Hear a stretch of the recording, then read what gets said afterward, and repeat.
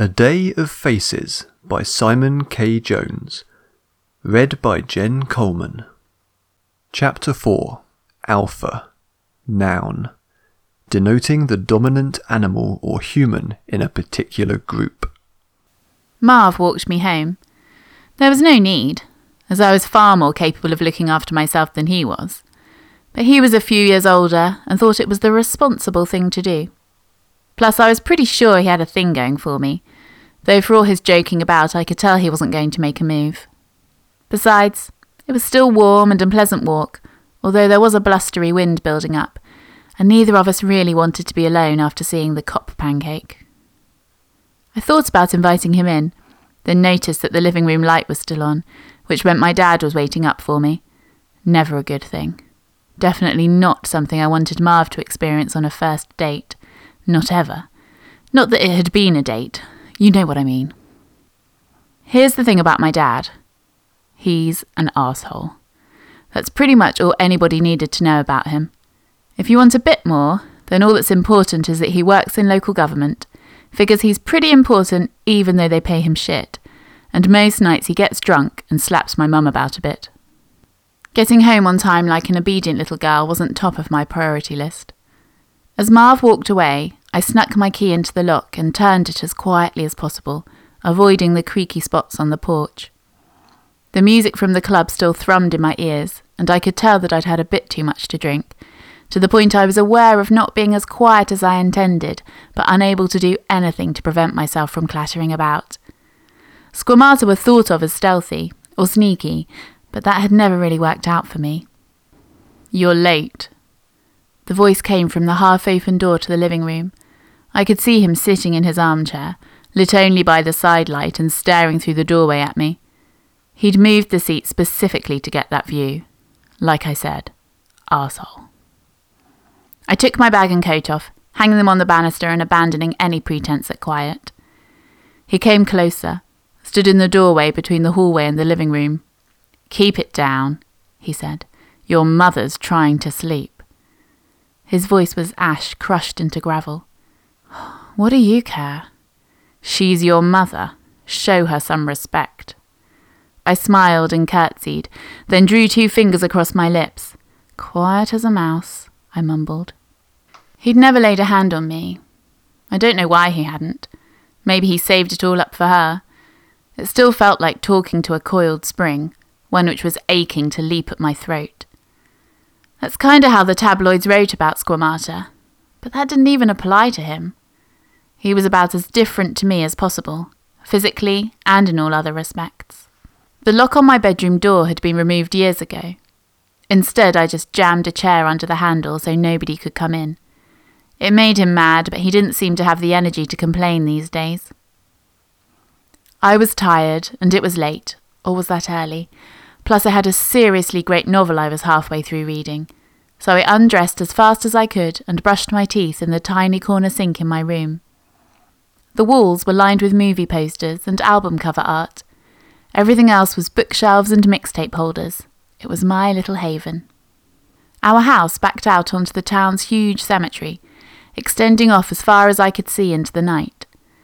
There were a few lights dotted along paths, revealing headstones and old trees. Our garden wasn't huge, no more than 10 metres deep, and pretty narrow, leading up to a fence separating it from the graves beyond. I liked it. It meant quiet neighbours. Because there was literally nobody alive out there, I rarely bothered closing my curtains. Waking up to the sun was so much more relaxing than an alarm clock, and at night looking out at the dark trees and gravestones made it easier to forget everything that was behind me, inside the house. Tonight, of course, the shed door had come unlocked and was swinging back and forth in the wind, hitting against its frame every few seconds. Having noticed it, I now had to do something about it if I wanted to get any sleep. I dragged my heavy, weary body back downstairs and stumbled blearily through the dark house, glad that my dad had already disappeared upstairs. Their room was at the front of the house, so the banging door wouldn't have bothered them. With a heavy sigh, I unlocked the back door and stepped out into the ragged mess that was our garden, carpeted with mossy tufting grass and lined on either side with fences that propped up an assortment of unused gardening implements, rusting bikes and unidentifiable machine innards. It was a warm night, but I tucked my dressing gown around me and shuffled through the garden, barely keeping my eyes open. An owl hooted somewhere in the graveyard beyond the far fence. Something scurried past and disappeared beneath all the accumulated crap. Some of my friends thought it was creepy backing onto a cemetery, but I kinda liked it. You knew where you were at with dead people. As I approached, the shed door swung open again on its rusty hinges, revealing a black hole of a doorway. Once I'd found a fox sniffling about in there, back when I was a kid. Having heard random tabloid stories of foxes creeping into babies' rooms and attacking them, I did what any good squamata would do. I bit it. It was dead before it even reached the fence. That was the first and last time I used my venom on anything living. I was pretty annoyed that the memory had resurfaced, in fact. Something acrid was in the air. I could taste it. There was something coppery too, like when you cut your lip and taste blood. I reached the door and put a steadying hand on it before it banged shut again. As I was gently closing it, I perceived a large shape inside, heaped in a corner, unmoving.